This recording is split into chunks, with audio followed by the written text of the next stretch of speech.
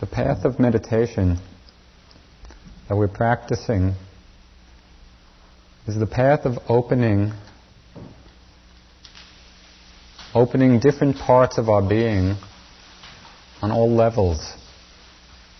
It's the opening of our bodies, working with, becoming aware of the places of tension, of holding, of energy knots, and learning how to experience them, relax into them, and open and release. So we come to a more free flow of energy. It's the opening of our senses.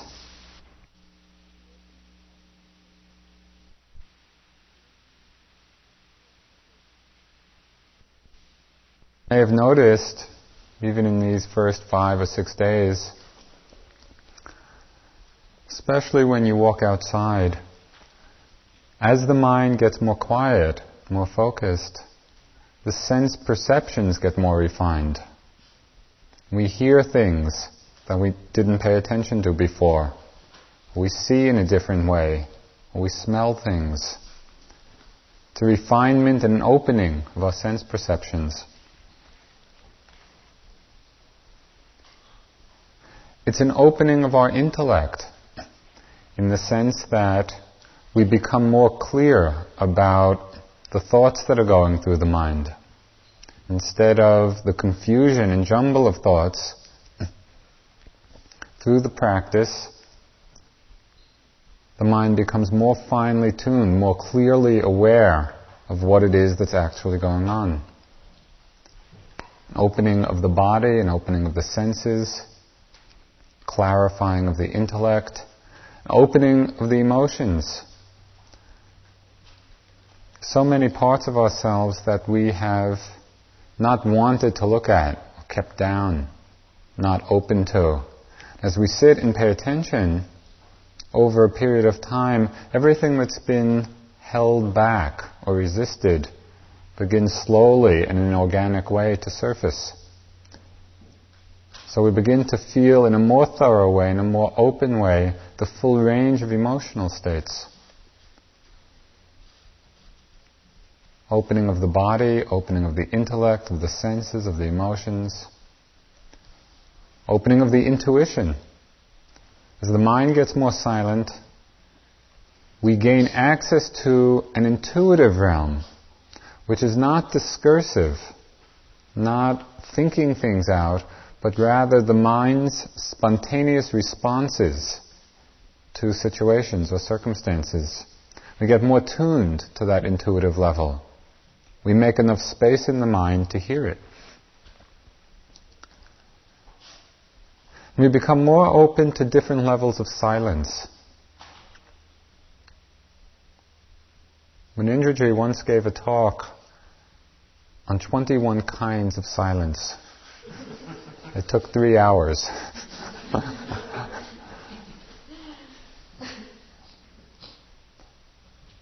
There are realms of the mind that are vast in comparison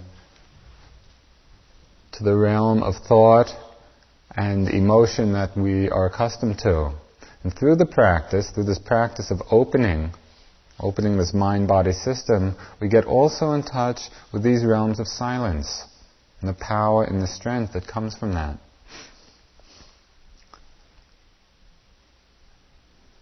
Question is, how do we do that? How do we proceed to open on all these levels? There are many different techniques of practice, many different systems. How do we know which one to follow, which one to do? It takes a very strong commitment of time, of energy, of effort. So how do we know where to invest our energy? Who to believe? There's a story of Nasruddin. Thank goodness for Nasruddin. Very grateful to him. Somebody came to borrow his donkey. A friend came and he told his friend, "I'm sorry, I don't have my donkey now." And just then the donkey began to bray outside the window. And the friend got very incensed. How can you say you don't have the donkey? You know, I can hear it braying outside the window. Nasruddin got very incensed back. He said, "Who are you going to believe, me or the donkey?"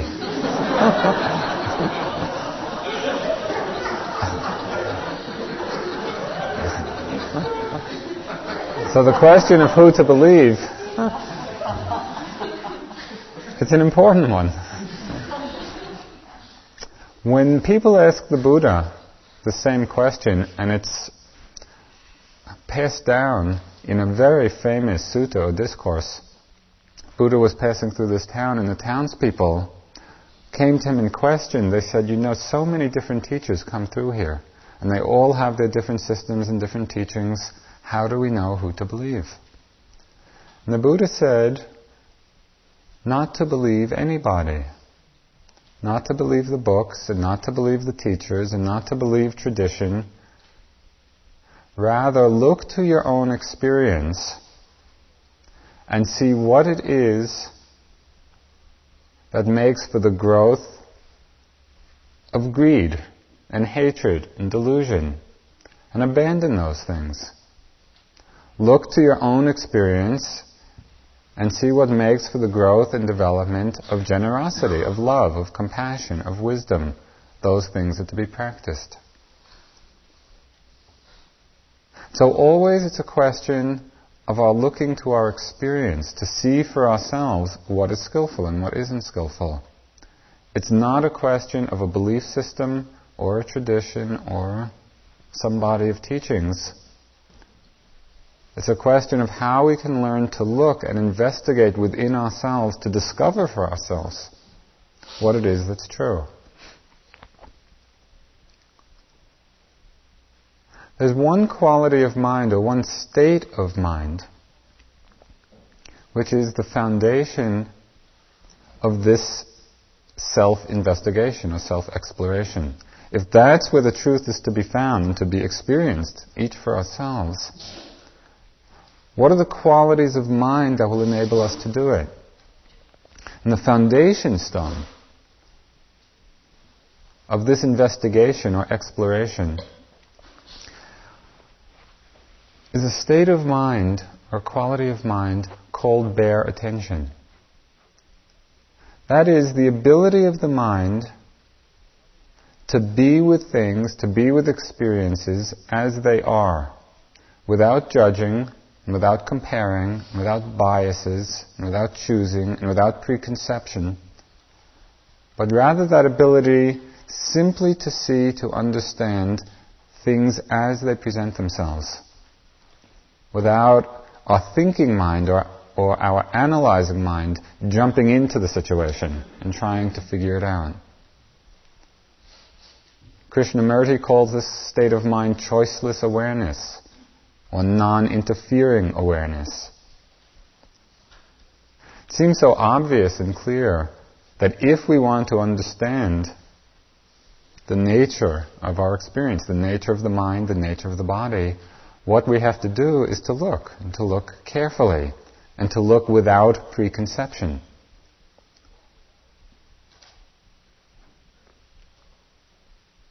One of my favorite haiku poems is one written by an old Zen master. He wrote, "The old pond, a frog jumps in, plop." That's all. The old pond, a frog jumps in, plop. Bare bones. Right? No fanciful description of the pond and sunset and how peaceful it was. And the stillness. Just a crystal clear expression of the experience. The old pond, a frog jumps in, plop. Bare attention means cultivating plop mind. Right? That momentary, clear, unbiased awareness of what's happening. As we cultivate bare attention, as we cultivate this choiceless awareness, begin to explore and understand various aspects, various parts of this experience, parts of this mental state, mental investigation, which are developed and cultivated along with it. One of them, and it's a key element of the practice, is that we find ourselves living more and more in the present moment. That's what bare attention means. It's the implication of bare attention, that actually we're living in the moment. You've probably seen by now quite clearly how much of the time we spend in past and future. It's quite staggering when we actually take the time to sit down and pay attention to what our minds are doing, how much of the time we're lost in thought. We're lost in thought, we're lost in the story of ourselves. And much of that story is taking place in the past, things that have already happened, or anticipating the future. You see how difficult it is to actually be present. Yet as the bare attention is cultivated, as the awareness is cultivated, more and more we get stabilized in the present moment. And it has a tremendous power. The simplicity of the moment has tremendous power to cut through confusion of mind. Right now, as you're sitting here, can you feel the sensation of your hands, either as they're resting on one another or as they're resting on your lap? Just feeling that sensation, the simplicity of that sensation. What's the problem? There's no problem. It's just this. And it's so simple. Every moment is just like this. It's either the experience of sitting or standing or walking or lying down. The experience of hearing something or seeing something or thinking something without being lost in it, aware of the thinking. As we live more and more in the simplicity of the moment, you see this powerful ability to cut through the confusion and the difficulties and the complications of our lives. Because that confusion and complication is happening in the storyline. It's happening in our thoughts about things. So as we cultivate bare attention, settling back into the moment, our lives become much more simple.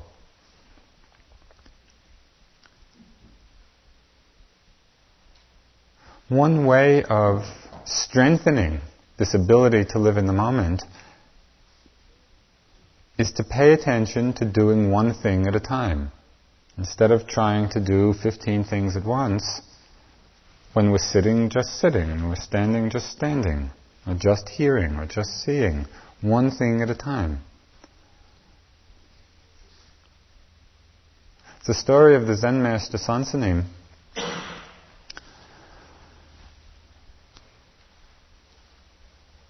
He was in his center in Providence. He was in the dining room eating breakfast.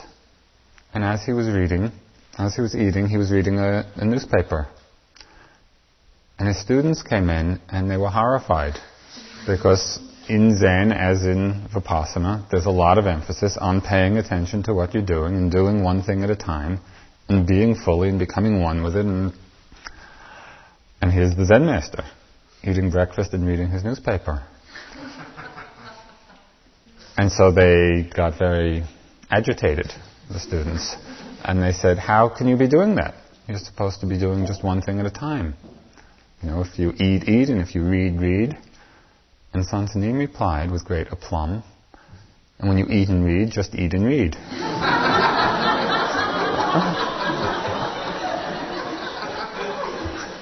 And I like that story, both because I like to eat and read, And also as a way of, it's a reminder not to get caught in a narrow model or an idea of what living in the present means. Because if we get caught in the model or idea of it, that's just another way of becoming tight and rigid. But there's tremendous power from dropping back, from settling back into the moment. It's important for you to recognize the difference between settling back and holding yourself back. Have you recognized in moving around, in an effort to go more slowly, have you seen the difference when all of your energy is kind of charging forward, but you have this idea that you should go slowly, and so kind of reining yourself in, and you're holding yourself back, that's straining, as you're moving slowly. The difference between that and simply settling back into the moment, and from that place of balance, letting the movement happen. The first is a state of tension. Holding yourself back creates a lot of tightness and a struggle. Settling back creates a sense of ease and spaciousness. So pay attention to how you're moving.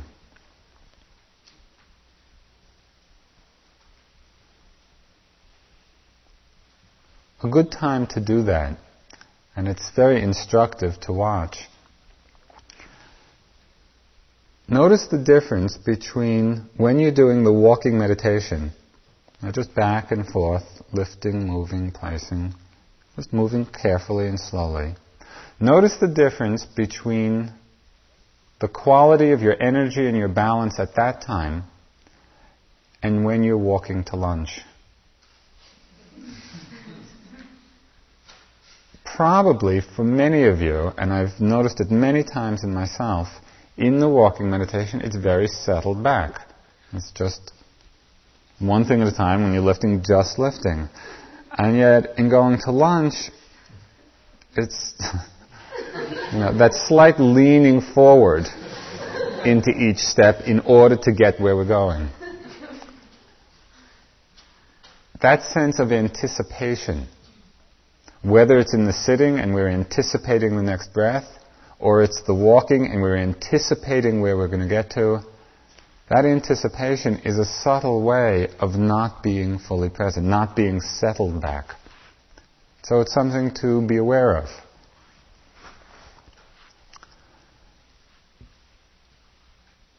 Living in the present, it's one quality or one outcome of bare attention. There's another aspect to it, which becomes more pronounced as the meditation goes on, and that's the quality of restfulness. Our minds are very busy. You've probably noticed how judgmental and reactive the mind is. Things come up, we like it, we don't like it, we get attached, we feel aversion. The mind is always commenting. Have you met the commentator, in the mind? It's pretty strongly conditioned in most of us. That voice in the mind which is always judging or always commenting, or always has something to say about something. It's tiring. It's no wonder that we need so many hours of rest every night, because we tire ourselves out.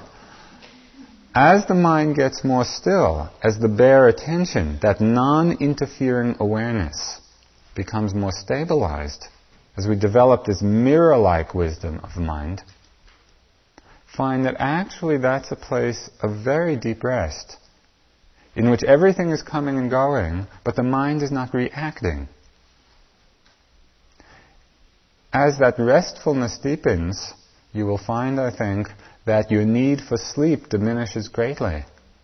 And as people get into the practice more, they start sleeping 5 hours, 4 hours, 3 hours. It's enough, because through the day, the mind is in this place of restfulness, of ease. One image, which I mentioned in one of the interview groups, might give you a sense of the possibility of keeping the mind at rest as different experiences arise and pass away. That's like going to the side of a busy road, a highway, and your job is to notice every car that passes. And there are cars going in both directions. And so what might we do?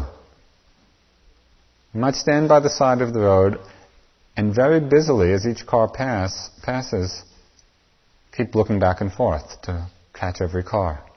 And after a very short time, we get tired and a headache. Another possibility would be to stand perfectly still, keeping our eyes open, and simply noticing every car as it crosses our field of vision. It's not moving. It's not reacting. The cars are doing the work. The cars are going back and forth, and because they cross the field of vision, we see them. But what happens? A Maserati goes by. Nice. Some old garbage truck goes by. Don't want to see it. Look away. And so we lose that sense of balance. We lose the sense of restfulness. Mindfulness, or bare attention, is exactly that quality of non-doing, of being still and letting all aspects of experience arise and pass by themselves. Experience is doing the work. We don't have to do anything except to be present.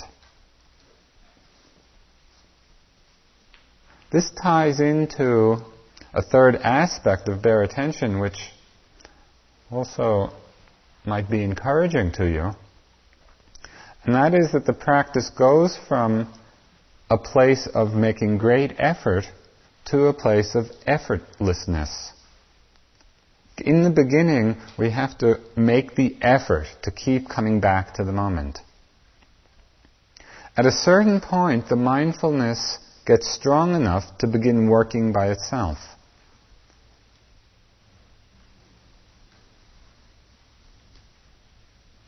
Imagine an arch, and you're trying to balance on top of the arch, and things are coming by and pushing you off balance, and you fall off on one side, and you have to make all this effort to climb back up to the top. And something comes by and you fall off the other side, make all this effort to come back to the top. At a certain point, the arch inverts and it becomes a trough. And there you are balanced just at the bottom of the trough. And every once in a while, you'll be pulled out by something strong, but automatically the mind drops back down to center. You're pulled off on the other side, it drops back down to center.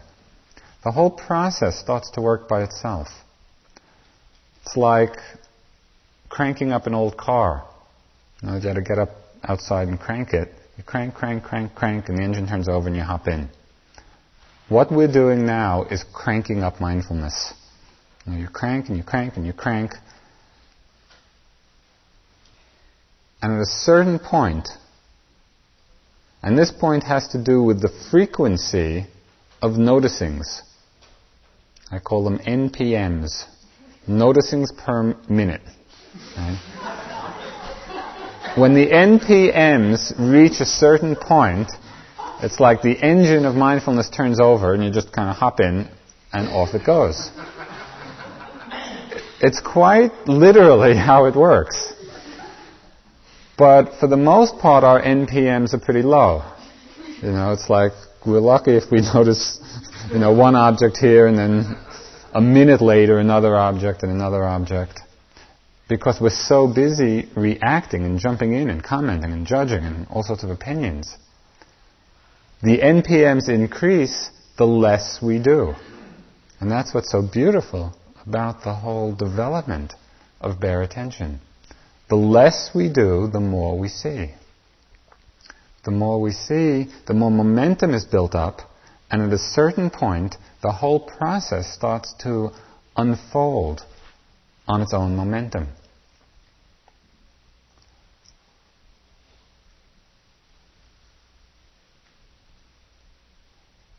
Now all experience and activity has its own rhythm. When you look at anything, you look at nature, there's a rhythm to the seasons. There's a rhythm to day and night. There's a rhythm in human activity. In dance, in sports, in movement. In everything, there's a rhythm to it. And when people find the rhythm, that's when they become one with the activity. When you look at somebody who's perfected something, a great dancer, or a skier, or a tennis player, whatever, and you watch them perform, it always looks so effortless, until you get up and try to do it. And you see how difficult it is. It's because they found the rhythm of it, and the rhythm carries it. In exactly the same way, there is a rhythm to our own inner experience. There's a rhythm to the breath, to sensations, to thoughts, to sounds. If we can get out of the way and simply allow this natural rhythm to be there, we plug into that. And the rhythm carries the awareness. The rhythm carries the mindfulness. And so the suggestions to settle back, to not interfere, to be soft, to be allowing, is all to create the space in which to find, which to experience the natural rhythm of being. And I don't mean to make this sound, particularly mystical or far off. It's not. It's very ordinary. It's as simple as the natural rhythm of breathing in and out. To expand that sense to all aspects of our experience. To let things be. To let things come and go in their own time. Not holding on, not resisting. Because attachment and resistance is what breaks the rhythm. Living in the present moment. Really learning how to settle back in that way. Coming to a place of rest and effortlessness. Letting the rhythm of experience establish itself. There's another aspect of bare attention which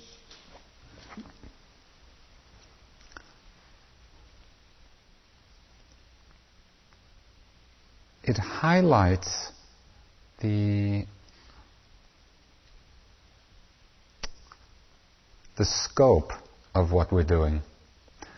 And that is the aspect of its universality.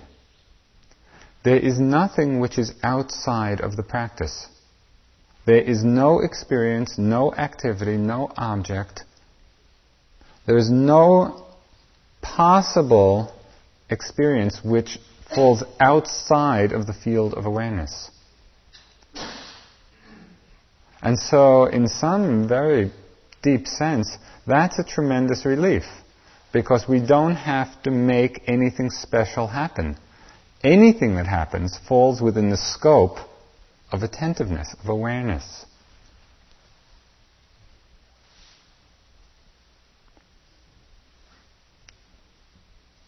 It's as if we're explorers going to a new country and exploring the terrain.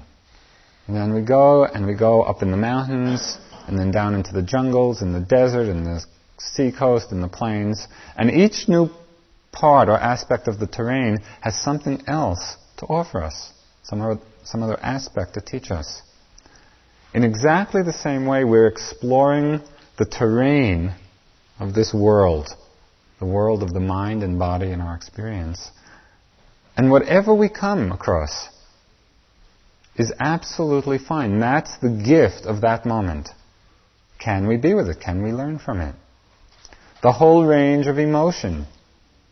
Sometimes people somehow get the message that when you're meditating, it's always supposed to be calm and quiet. And if you're having strong emotional energy, that's wrong or a mistake. That's inaccurate. Because then that puts that realm of emotional energy outside the field of attentiveness. It's an exploration. There's sadness, there's happiness, there's anger, there's love, there's compassion.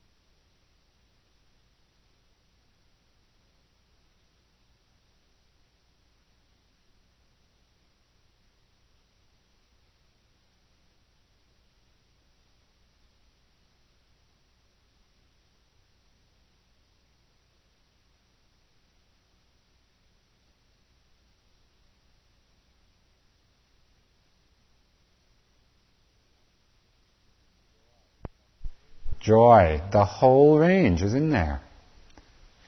And each of those are to be experienced and open to. You have to find the middle way between resisting and pushing things away on the one hand and wallowing on the other. Because meditation and awareness doesn't mean wallowing in what's happening. It doesn't mean that identified involvement in the storyline. Rather, it means opening with awareness and balance to what the experience is. You learn how to dance with the different kinds of energy.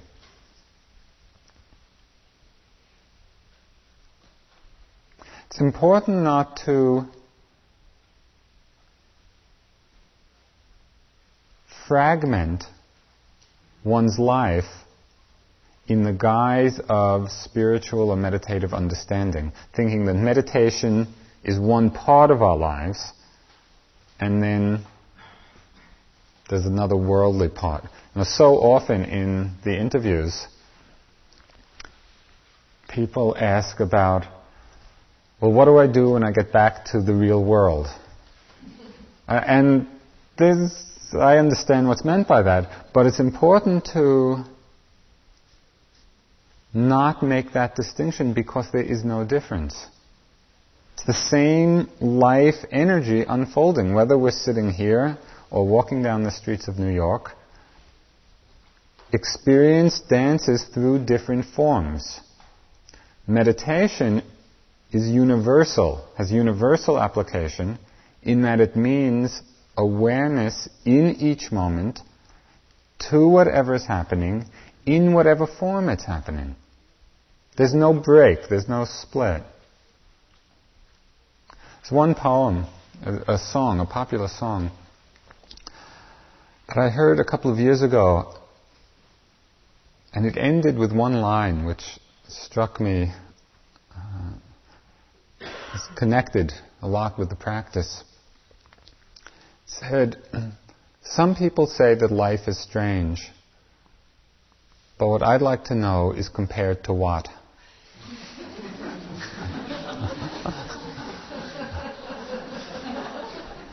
Sometimes we look at our experiences and separate out, boy, that's strange. Compared to what?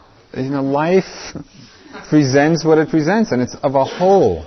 It's not fragmented, it's not separate. And so our practice has to have that wholeness. What we're doing in cultivating bare attention, this choiceless awareness, is not just, for sitting in this hall. It's an attitude, it's a quality of mind that becomes part of the unfolding of our experience.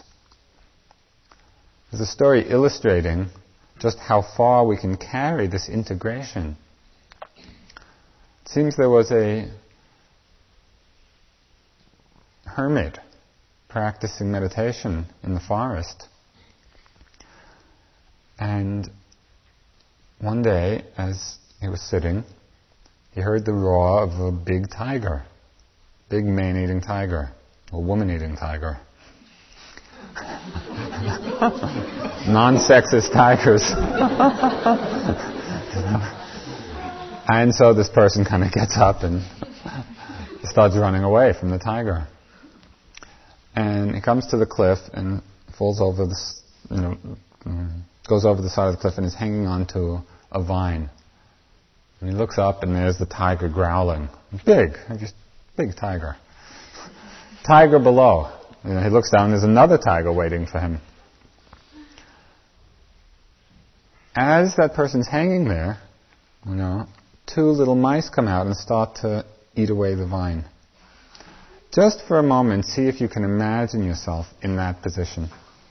You're hanging by a vine, there's a tiger above, a tiger below, and two mice are eating the vine away.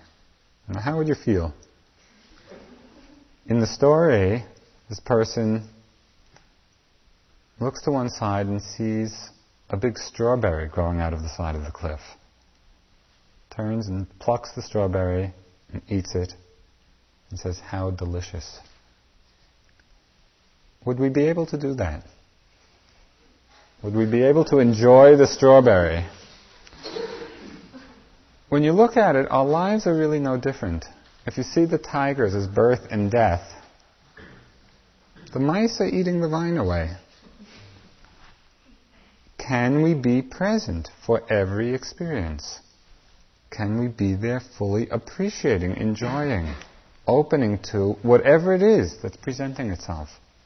That's what the path of practice is about. It's the path of opening.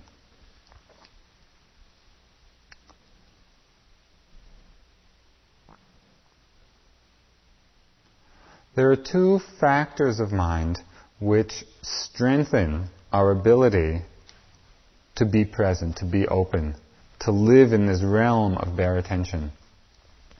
One of them is the factor of concentration. And concentration in this sense means steadiness of mind and well-being. There's a quality of wholeness and stillness.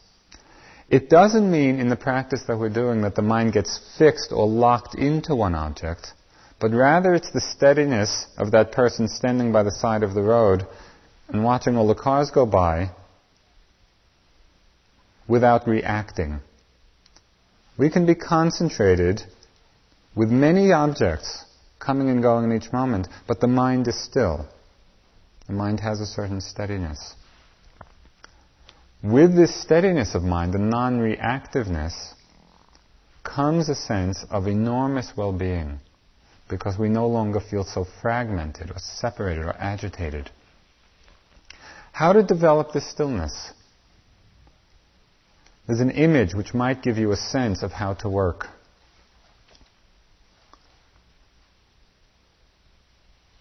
You have a little puppy, 6 weeks old, and you want to train it to stay.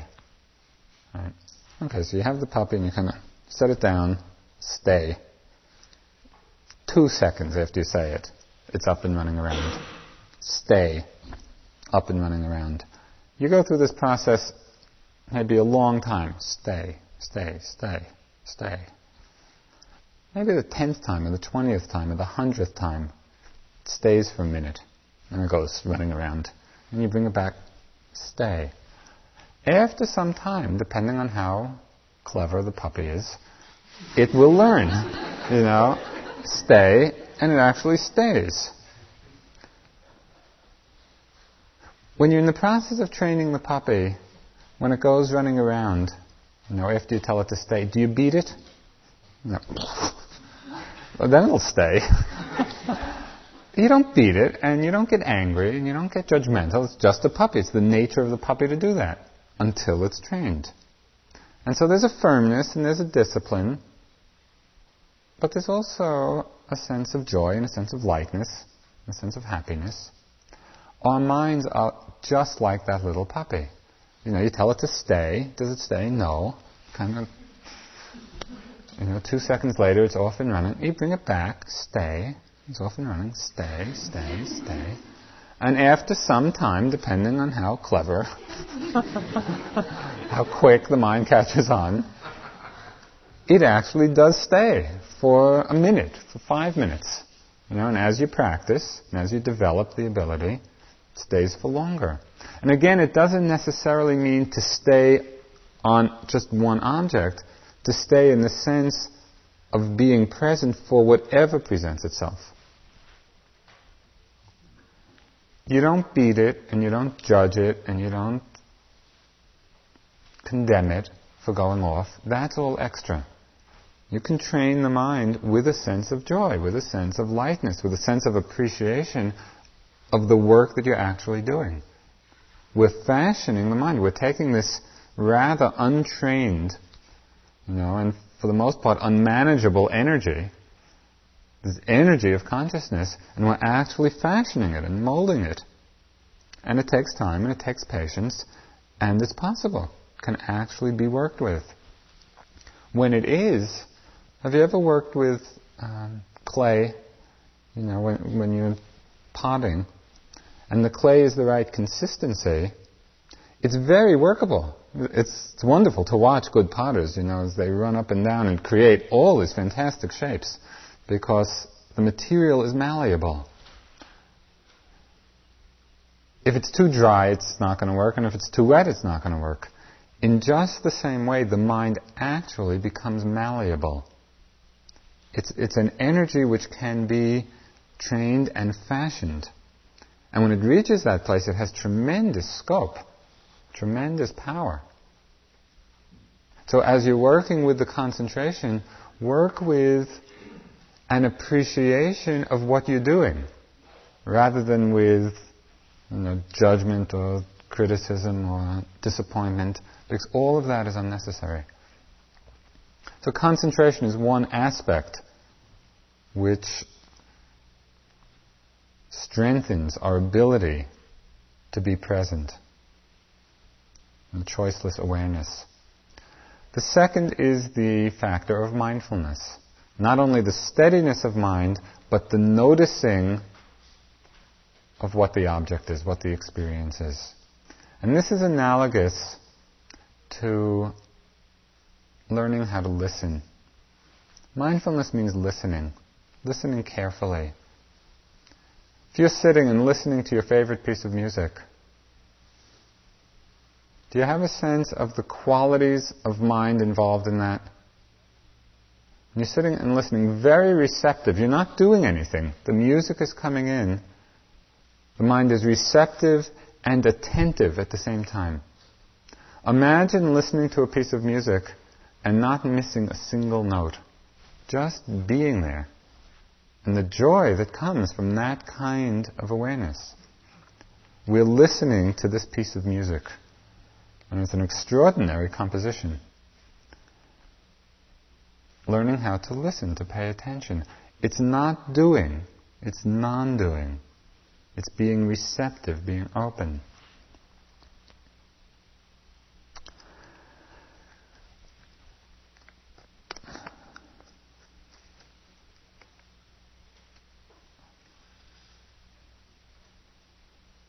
I'd like to read a poem about listening by Pablo Neruda, a poet from Chile.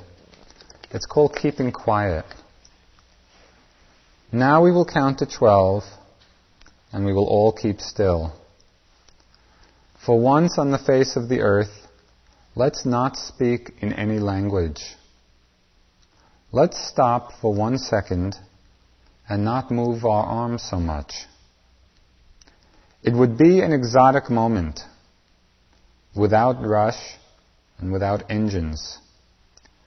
We would all be together in a sudden strangeness. Fishermen in the cold sea would not harm the whales, and the man gathering salt would look at his hurt hands. Those who prepare green wars, wars with gas, wars with fire, victories with no survivors. They would put on clean clothes and walk about with their brothers and sisters in the shade doing nothing. What I want should not be confused with total inactivity. Life is what it is about.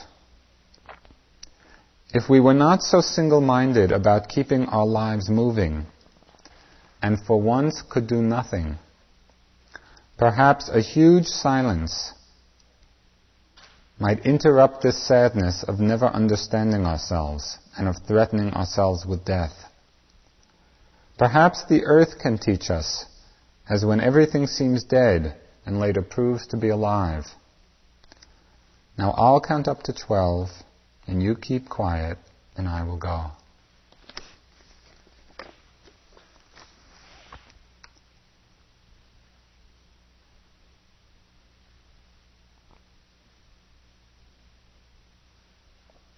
The power of silence, the power of listening, the power of awareness.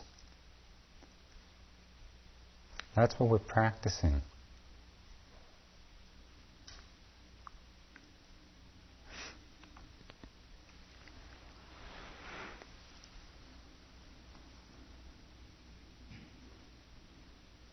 Do you have any questions?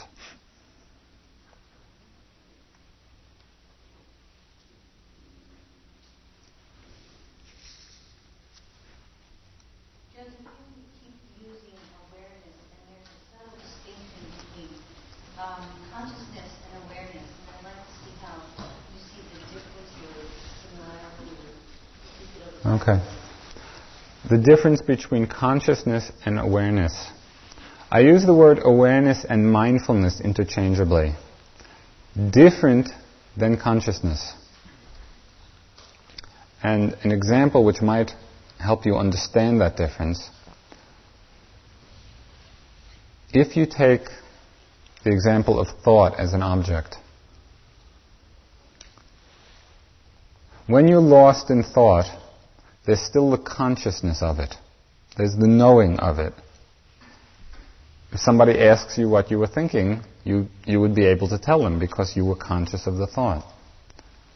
But you weren't aware of thinking. That is, you weren't mindful of the fact that you were thinking. There was a lostness in it. Right?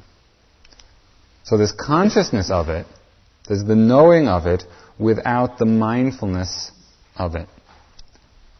Do you see the difference? Do you see the difference between being lost in a thought and being mindful that the thought is present?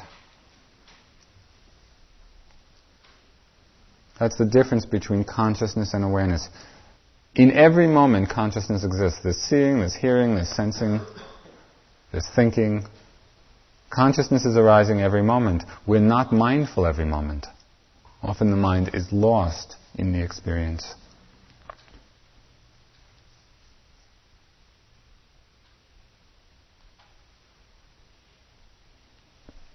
One thought that came up several times today was worrying about not making more effort. And it seems like you're saying that that's something extra.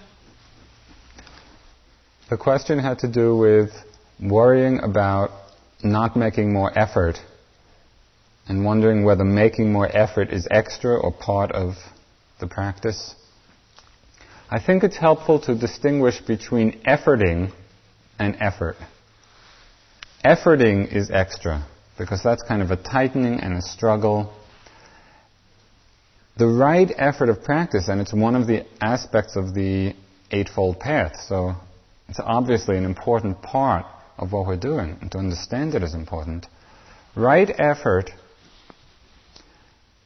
is not the effort to reach out for anything, which is how we usually interpret or manifest effort. It's the effort to get something, or the effort to do something. Right effort is simply the effort to be aware of what's happening in the moment. And so it's a very settled back quality. It's not a reaching out. You have to pay attention. A good part of practice, and I've been practicing for a long time now, and still learning what right effort means. Right? And so it's something to keep in mind, to explore, to investigate. Okay, what is this quality of right effort now? Is there too much struggle? Is there too much striving? Then you have to settle back more. Are you too laid back? Are you too relaxed? Then you have to rev it up a little bit. So it's always a question of looking carefully at the quality of the effort. But it's not efforting, it's not striving. It's an energy of wakefulness. Following up on that question, I've noticed over the retreat that my ability to hold mindfulness does not grow in a simple linear fashion. Correct. Could you comment on the ups and downs? Yes, there are ups and downs.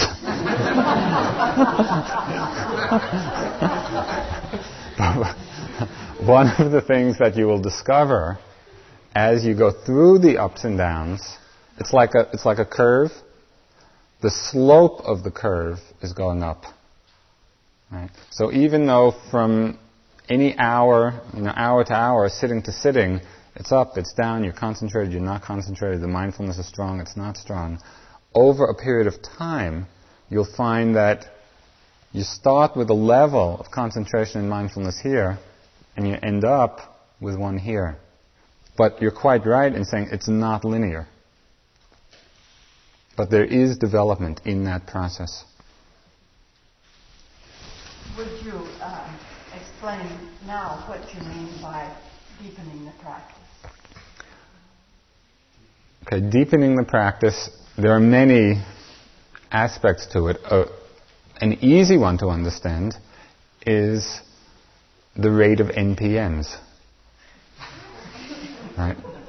How much are we noticing in each moment? Are we noticing just, these big chunks of experience, or is our perception getting refined so that we're noticing more microscopically what's happening?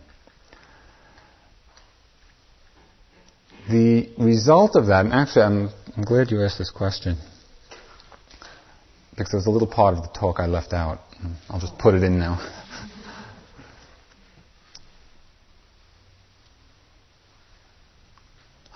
You might ask, why bother doing all this?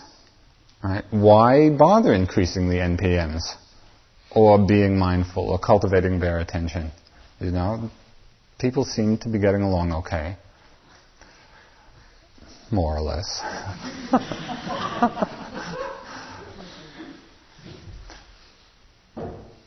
When this quality of awareness, of listening, is strong, and when we're noticing more and more in each moment, one of the things that we discover, we experience very clearly and directly, is the momentariness of phenomena.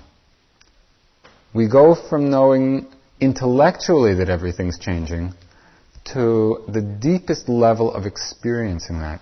We actually experience in this process just the instantaneous arising and vanishing. When we see the impermanence, when we experience it, that deconditions attachment. Does anybody ever go to the side of a stream and try to hold on to the water? Probably not. Because it's very clear that the stream is just flowing and that you can't hold on to it. In just the same way, when we see, when we understand, not with our thoughts, not with our intellect, but with our experience, that every aspect of ourselves, every aspect of the world is in this state of constant momentary change, it deconditions that force of attachment and grasping. The less attached we are to that which is changing, the less we suffer. If we're holding on to that which in its nature is changing, to the degree that we hold on, when it changes, we suffer. Is anybody not clear about that? It seems so obvious that if you're trying to hold on to something which is changing, you're going to suffer. Whether it's the body, whether it's situations, whether it's other people, whether it's possessions, and you can see it. You can see it in your own life and in the world. People suffer because they're trying to hold on to something. And the thing they're trying to hold on to has changed to something else. We try to hold on to the body in good condition. Inevitably, it's going to get old and it's going to begin to break down. We try to maintain it in as wise a fashion as possible, but still the nature of it is that it's going to change. The more attached we are, the less able we're going to be able to just go with those changes, be accepting of it. And so people panic and they get terrified and they suffer. In our practice, the more we can penetrate into the truth of these momentary changes, automatically the wisdom of letting go starts to manifest. There's just one more comment. There's one teacher, he's quite ill now, but he was teaching in the forests of Thailand, Ajahn Chah. He had one wonderful example. Some people came to him for the Dharma teachings, and he held up a cup, not like this, a glass cup, and he said, "How should we relate to this cup?" He said, "The best way to relate to this cup is as if it's already broken. Because then we use it and we take care of it and when it's broken, it's okay. Because we've already accepted that. Broken in the sense of change. If we can relate, I'll give you a little koan to work with.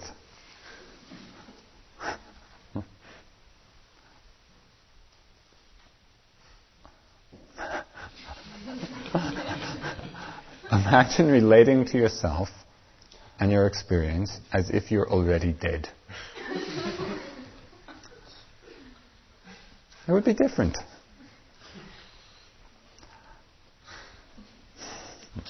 Thank you. Okay, one last question.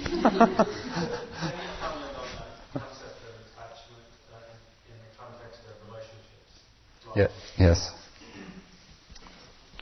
It's important to understand the difference between commitment and attachment, because those two are very different states. Commitment is a sense of enduring in a certain direction. Attachment is trying to fix something in an unchanging way. In an example that may be less charged and easier to understand, it's the difference between being committed to your practice, going through all the ups and downs that you go through, and attached to a certain state happening. If you're attached to your practice, attached to a particular thing happening, you are going to suffer. And it actually happened to me at one point. I'd gone through one period where every time I sat, the whole body dissolved into this blissful light. It was wonderful. And a few months went, every time I sat, just light. Fantastic. I got off on it a lot. Came back, this was in India, I came back to America and was doing some work for a few months, went back to India, just couldn't wait to get back. I sat down. It was a body of iron. The light had totally gone. Tight, compressed, knotted. For 2 years I practiced trying to get back to that former experience. It was the most frustrating, difficult, discouraging 2 years. And it was only when I let go of trying to make anything happen and simply opened to what actually was there that the whole thing started to move again. Attachment to having something a certain way is totally out of harmony with the truth of change. Commitment means that you're willing to be there for whatever changes you go through. Does that answer your question at all? Commitment is essential in anything. In a relationship to your practice. The only way to experience the fullness of something is the willingness to go through all the aspects of it. The ups and the downs, and it's pleasant and it's unpleasant. And in that way we come to a very full and rich understanding of the experience. So, as you continue your practice now, keep in mind this quality of listening, of bare attention, non-interfering awareness. It's the settling back into the moment with refinement, and with a caring, kind of loving attention to what the experience is. And you can get very fine. Now, in the movement, it can get extremely subtle. As you're walking and moving, in one step, the mind can drop down into a very fine level of perception. As you're sitting, be with each breath, each sensation, each sound, with that quality of care.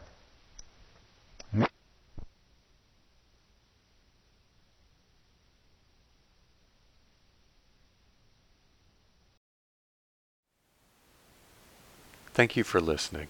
To learn how you can support the teachers and Dharma Seed, please visit dharmaseed.org/donate.